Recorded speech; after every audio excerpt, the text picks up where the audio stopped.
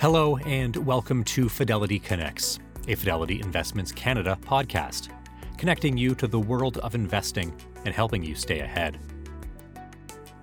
Artificial intelligence, or AI, is rapidly transforming the world we live in. Today, AI is being used in financial markets in various ways, including trading, risk management, and fraud detection. How is this innovative technology being applied elsewhere, and is it an investable theme? And why is our next guest keeping a close eye on its latest developments? Portfolio manager Mark Schmehl joins us today to share his perspective on this and more, including global markets and the trends influencing his fund positioning. Mark was recently featured in a Morningstar article, highlighting how his keen intuition and unwavering momentum have been the driving forces behind his ability to generate long-term positive returns. Mark speaks with Glenn Davidson, VP Regional Sales Ontario, and shares he is reasonably confident the economy is going to come through the recent turmoil in a relatively quick time frame. And it's not going to be that painful, which is why we're seeing technology rally of late. Mark also notes that when the world economy slows down, the US dollar goes up, and he thinks that's something that we can expect again. Among other topics, Mark shares his thoughts on consumer discretionary, energy, and notes he's been cautiously optimistic and semi-offensive. He's looking for the rebound, not playing defensive. Today's podcast was recorded on April 4th, 2023. The views and opinions expressed on this podcast are those of the participants and do not necessarily reflect those of Fidelity Investments Canada ULC or its affiliates. This podcast is for informational purposes only and should not be construed as investment, tax, or legal advice. It is not an offer to sell or buy, or an endorsement, recommendation, or sponsorship of any entity or security cited. Read a fund's prospectus before investing. Funds are not guaranteed. Their values change frequently, and past performance may not be repeated. Fees, expenses, and commissions are all associated with fund investments. Mark, just to set the table a bit on funds, and for everybody joining us, you run Special Situations, of course, Canadian Growth Company, and Global Innovators. Today, let's focus more on Global Innovators because it's got the widest scope for you and probably will generate the most dialogue. So we'll stick with that. Like many people, Global Innovators was a fund I purchased when you launched it at the end of 2017. And I think it's safe to say that patience rewards long-term investors. Now, last year was a tough year for the markets, tough year for everybody. But active management really prevailed for you. And if you could talk a bit about 22, and then we'll move on into 23. So it's interesting. 22 was really tough for growth investors. I mean, there's a long list of growth investors who just got annihilated, right down 70, 80%. And it was, tough for me too.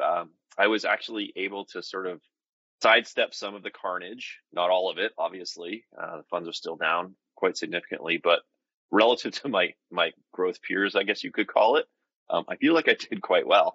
And the nice thing about my style is I can move from thing to thing. So I moved a lot into energy last year. It really helped the portfolio. It really offset some of the weakness and some of the, really fast growing technology names that I sort of came into the year with. So, in retrospect, I feel like I did an okay job, even though it sure doesn't look like it to anyone who owned it, including myself, who also owned it. It was pretty tough. And I'm hoping that we sort of front loaded a lot of pain in growth land, that maybe we get to experience the other side of that at some point soon. And maybe the rest of the market will sort of follow the train wreck that growth hit last year. So overall in 22, you saw a lot of changing themes, and you were able to react to that very quickly. You've always had a very good sell discipline. Actually, just remind everybody about your sell discipline.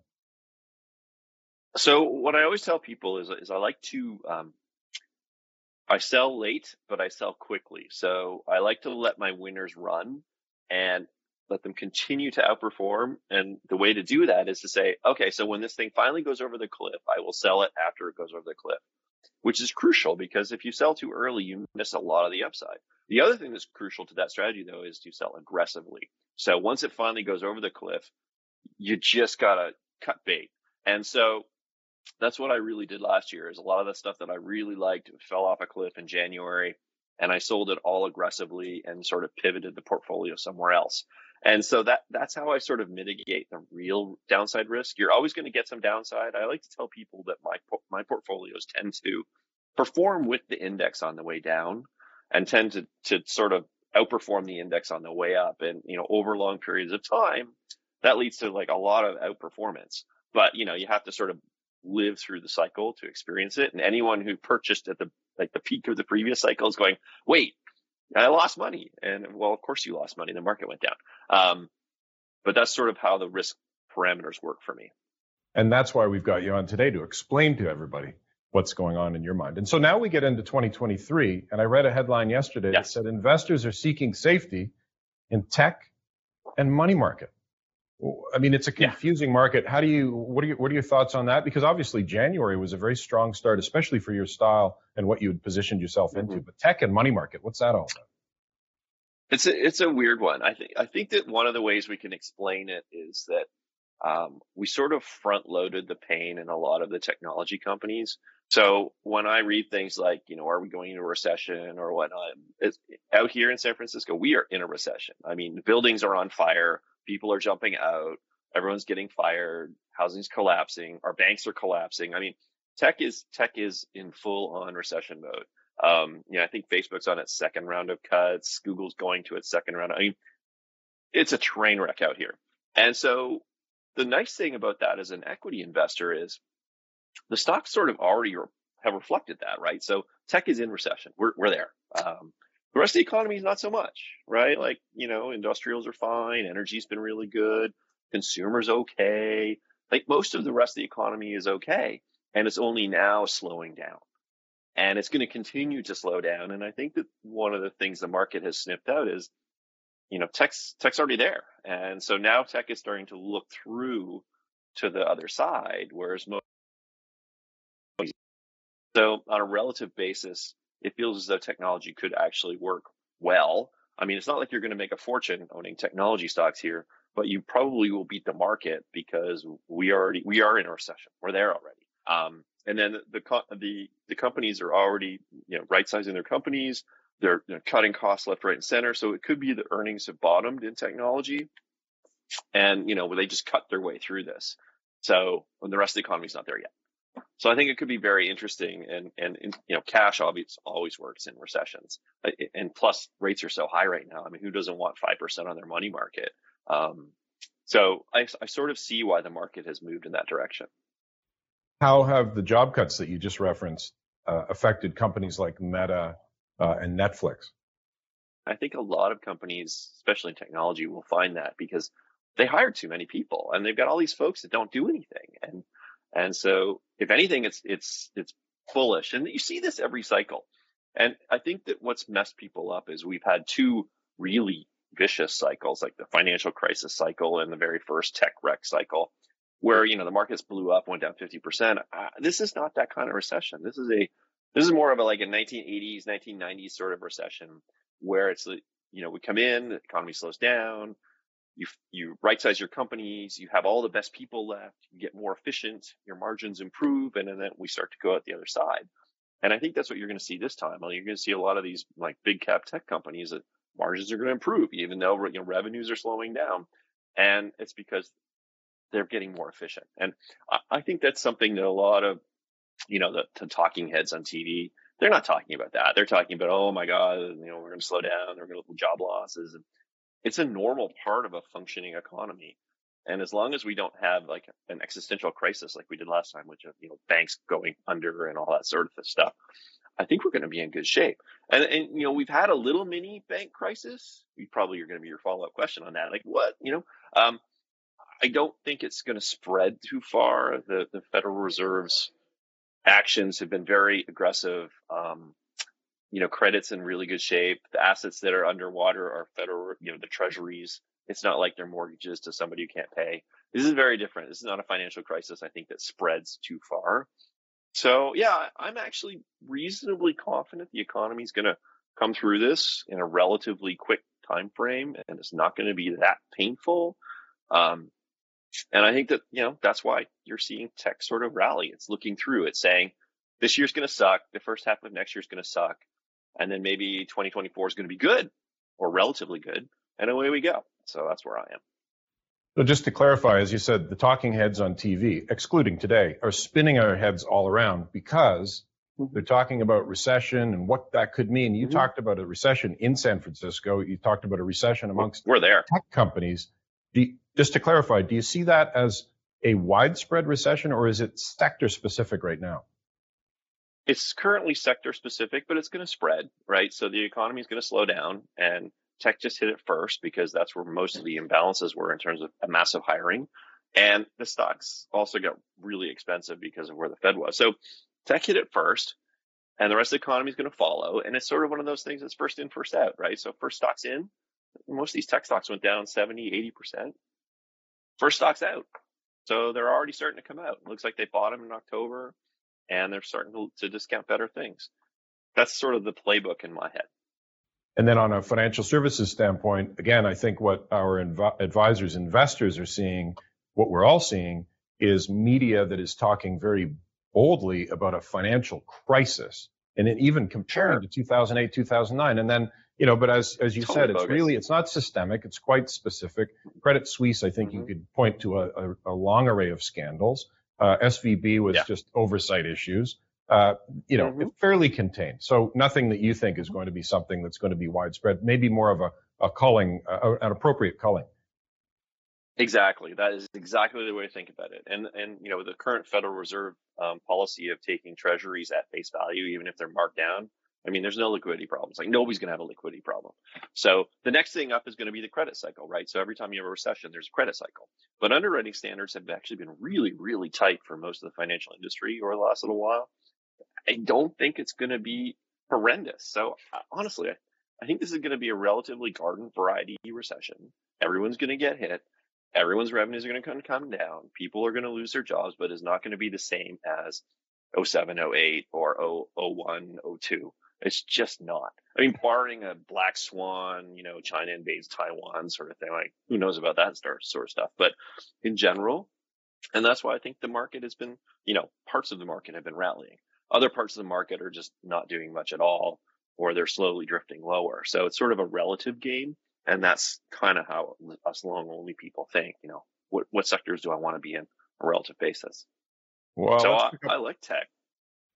Good. And let's pick up on what you said about some sectors are rallying, and energy this week. That's been quite a bit of a shock to the marketplace. What are your thoughts on energy overall and oil specifically? I think energy, I'm kind of neutral in the space. I think energy had its biggest relative move in history last year. It was a great trade. I think the fundamentals are fine. Like, they're not great. They're not bad. Supply is well contained by OPEC. Demand is slowing down. It's it's kind of mushy. The stocks are all sort of pricing mid-cycle. Like, for me, there's no money to be made in energy right now, right? You can buy energy. You're not going to lose money, but you're not going to make money. And if I'm right on the other side of the coin where tech starts to work, we got an AI narrative behind it. They're firing people and gaining efficiencies. I think the earnings upside in that part of the market are much higher than in energy right now. And the energy earnings are it's boring. It's just boring. And so for me, I don't think it's crucial. The only thing I watch in energy is if the price of oil gets out of control again and goes bananas. Yeah, we got an inflation problem. Rates are going to go up. So I watch oil very carefully, but OPEC cutting is never bullish for oil. Like, that's not the scenario you want. Oil's a demand-driven economy, and you want OPEC expanding production because demand is so strong, and that's what drives prices. When OPEC's cutting, it means demand's terrible. That's not bullish. That's just not bullish. So I think yesterday was an interesting short covering day for a lot of people who are short. I would not be chasing energy here at all. Very good. When you and I spoke briefly last week, you were about to go to an AI conference. I talked about it in the opening to this session today. Was it a waste of your time, Mark?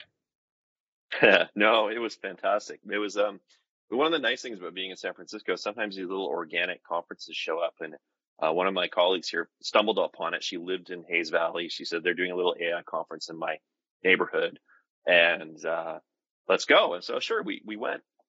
And it just turned into this huge thing. I mean, people were sitting on the floor. They were lined up at the door. It was like, what the hell is going on here? It was like on the second floor of some ratty old tenement in Hayes Valley. And 1,000 people showed up, and everyone who was anyone in AI was there. The founders of all these companies, like the founder of OpenAI and the founder of Well, everybody was there. And it was just the most amazing experience. It was like, wow, this is what Silicon Valley looks like when it's alive, right? People were energized. They were talking about the things they could do and the problems they could solve. And it was a really interesting experience. And it was so different than what I'm feeling and experiencing in my office every day when I watch like the market go straight down. And it was like, wow, this is the real deal. And so I don't know if any of the companies I saw necessarily are ones I want to invest in, but the speed at which this is moving and the way you can revolutionize so many different industries, it was really, really remarkable. And so it got me energized. And like, if you can find a kernel of something good going on, it's usually something you can build an investment thesis around. And it is also something that can drive the stocks in a sector. And I came in with that, lots of great new ideas, and I'm putting them to work right now. And you had that thesis prior to the conference. It just reinforced the direction you went, because IT's gone way up from your position about a year ago. Yeah. And it helped me refine where I wanted to go, and it put some new portfolio ideas in that I had not owned in a long time. It gave me some fresh thoughts, and that's what you're always looking for. Like, you're always hunting for rocks. Like, what's the best idea? And came out of that with some really good new ideas and conviction in some old ideas. So it's interesting. Like, you and I had this discussion on AI like 6 or 7 years ago. And it's like it just disappeared, right? Like, we all talked about AI and then it just went away. And then like nobody's talked about it really for years. And it's taken, this long before the applications caught up to where the hype was originally.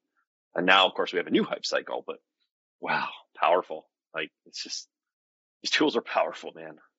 That's exciting, but you're not excited about cloud computing these days.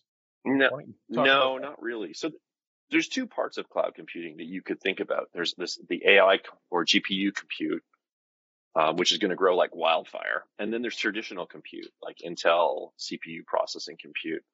And I think that gets rationalized, as we continue to right-size companies and we lose staff and, venture capital stops funding all these different software companies. Cloud computing is just going to slow down. And so I think that there's 3 big cloud vendors, Google, Amazon, Microsoft. I just think their results are going to slow down. And I think that a lot of analysts haven't figured out what that delta looks like. And I think there's still too much excitement about cloud in general. So I'm cautious on cloud spending. I don't necessarily think it's the best place to be. I am bullish on GPU compute cloud. But cloud is so big and GPU compute cloud is so small relative to the standard cloud vendor. So something to keep an eye on. So tough for companies like Google. I read this morning that Google is making the people, their staff within their cloud division share desks, and they're taking away their muffins on Monday mornings. So things are changing. Yes. And gold, what are your thoughts on gold in this environment? So it's interesting. If I'm right, it's all about timing, right? So if I'm right and the economy slows down, then rate cycle is coming to its end. And the next thing to start thinking about is, well, when do rates go back down again? And I don't know when that is. But traditionally, that part of the cycle is really good for things like gold, Bitcoin, housing, the early cycle names. So it's probably too early to get really excited about all that stuff. But as soon as that rate cycle peaks, which is usually about 3 months before we really get the recession going, those stocks all start to work. And so gold is not necessarily the worst idea that you could have right now. I mean, again, you want to own good ones, have good balance sheets, because recessions are bad for everything. But it's not the worst part of the market to be looking at. I don't know if this is a segue or not, but let's go to crypto. Based on what you just said, is it still a solution to a problem people don't have? Do you think differently today? Well, it is a solution to a problem that nobody has. I think it is very interesting that given the turmoil and the bankruptcies and the going to jail of pretty much everyone in there, Coinbase is being attacked by the SEC, Binance is being attacked by the CFTC, like all this noise, banking crisis, Bitcoin is up 70% year to date. So something's going on that maybe we should be paying attention to, and maybe there is a solution to a problem we didn't know we had. Because something is unusual is going on there. And whenever you see a dislocation where two things aren't working in tandem, there's usually a reason that you need to figure out. So like in my mind, I think that Bitcoin is behaving a little bit like gold in that it's anticipating an easing of financial conditions down the road. But it's up a lot and it shouldn't be, which is very interesting to me. The U.S. dollar. Do you care to comment? And I'll just preface that by saying I was talking to Jeff Moore last week, and he said that in tough times, there's always a repatriation to the almighty U.S. dollar. Some would argue that's not the case, but you feel the same in this environment? Yeah, I think it's really funny that the narrative seems to be buy emerging markets. I mean, that is the absolute worst thing to possibly do if we're going into a recession. I mean, talk about ability to lose money so quickly. Yeah, I mean, if like we're not in the recession yet, it's just starting to appear. And so the US dollar generally strengthens, during that period of time. All risk assets go down. And I think what we've talked about earlier is we have a slightly different bifurcated cycle where you have one part of the market that's already in recession, which is technology. And the rest of the market is slowly catching up. So it may look a little bit different, but yeah, in general, when the world economy slows down, the US dollar goes up. And I think that that's something that we could probably expect again. As you know, it's always different. So who knows what happens this time? But as a rule of thumb, it's a good rule of thumb. Mark, the fund that we're talking about, Global Innovators, has the word global in the name. So outside of the United States, where's a bias for you? Or is it just company specific and see how it makes up the global? It's company specific. I don't think about global allocation. I'm not like saying now 5% of my fund's going to go to Brazil. I just don't care about that stuff. I want to own the best companies wherever they are in the world. For me, having global in the name and having a global mandate is great because I can go out and buy the best companies in the world. So I'll have things like I have Hermes and I have LVMH and I have TSMC, but it has nothing to do with where they're domiciled. I just don't care. It just gives me that flexibility to go wherever I need to go. So that you just mentioned consumer discretionary names. Can you give us a quick thesis on that? Consumer discretionary can be tough. Rates are up. Like auto is dead meat. I think you can look at housing as early cyclical, but discretionary itself, those companies are really going to struggle. There's a lot of companies have a lot of inventory. As things slow down, people are going to buy fewer shirts. Like consumer is usually ground zero for the destruction. So it's a tough group in general. That said, it's cyclical. So, on the other side, you want to pay attention to it. So yeah, it could be a really tough place to be. But you mentioned a few names that are for the affluent from a consumer. Hermes as an example. They're not even real consumer discretionary names. You mentioned the word pandemic. I thought we were past that. And I hope we can say post-COVID now. How are you finding company meetings are going let's use that, post-COVID? Makes me feel good to say that. How are company meetings going? Yeah, me too. Good. It's sort of back to the way it always was. It's access is fine. All the little hoops and things we had to jump through are fine. It's back to normal, I would say. What's not back to normal are people in the office. So that has been a problem and continues to be a problem for everybody. And I think the recession might take care of that, right? Like if everyone starts losing their job and the boss says, you better be in the office or we're going to fire you, you're going to come to the office or you're going to look for a new job. And that's already happening. In fact, I talk to a lot of companies. The first place they go to is the pool of applicants that never show up at the office. It's like, who gets let go? Oh, the people we don't know because they're never in the office. Gone.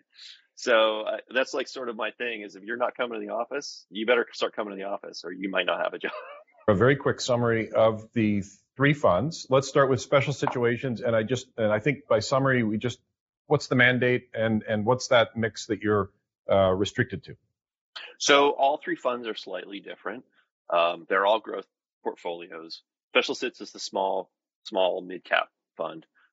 Closed now, so it doesn't matter, but it tends to go to the smaller end. It's a little bit, is it riskier? I don't know, but smaller for sure.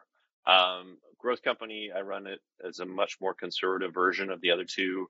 It tends to own larger cap. It's 50-50 Canada, US. That's the one fund you might see like a Canadian bank in. So in general, it's going to be a slightly lower risk version of the other two. And then obviously Global Innovators is the go anywhere, do anything portfolio where I have the most freedom.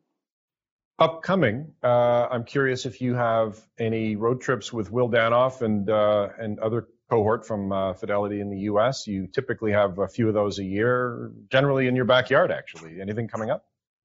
So yeah, they're coming out in June. We're going to do another tech trip. I'm going to the Paris Air Show at the end of May.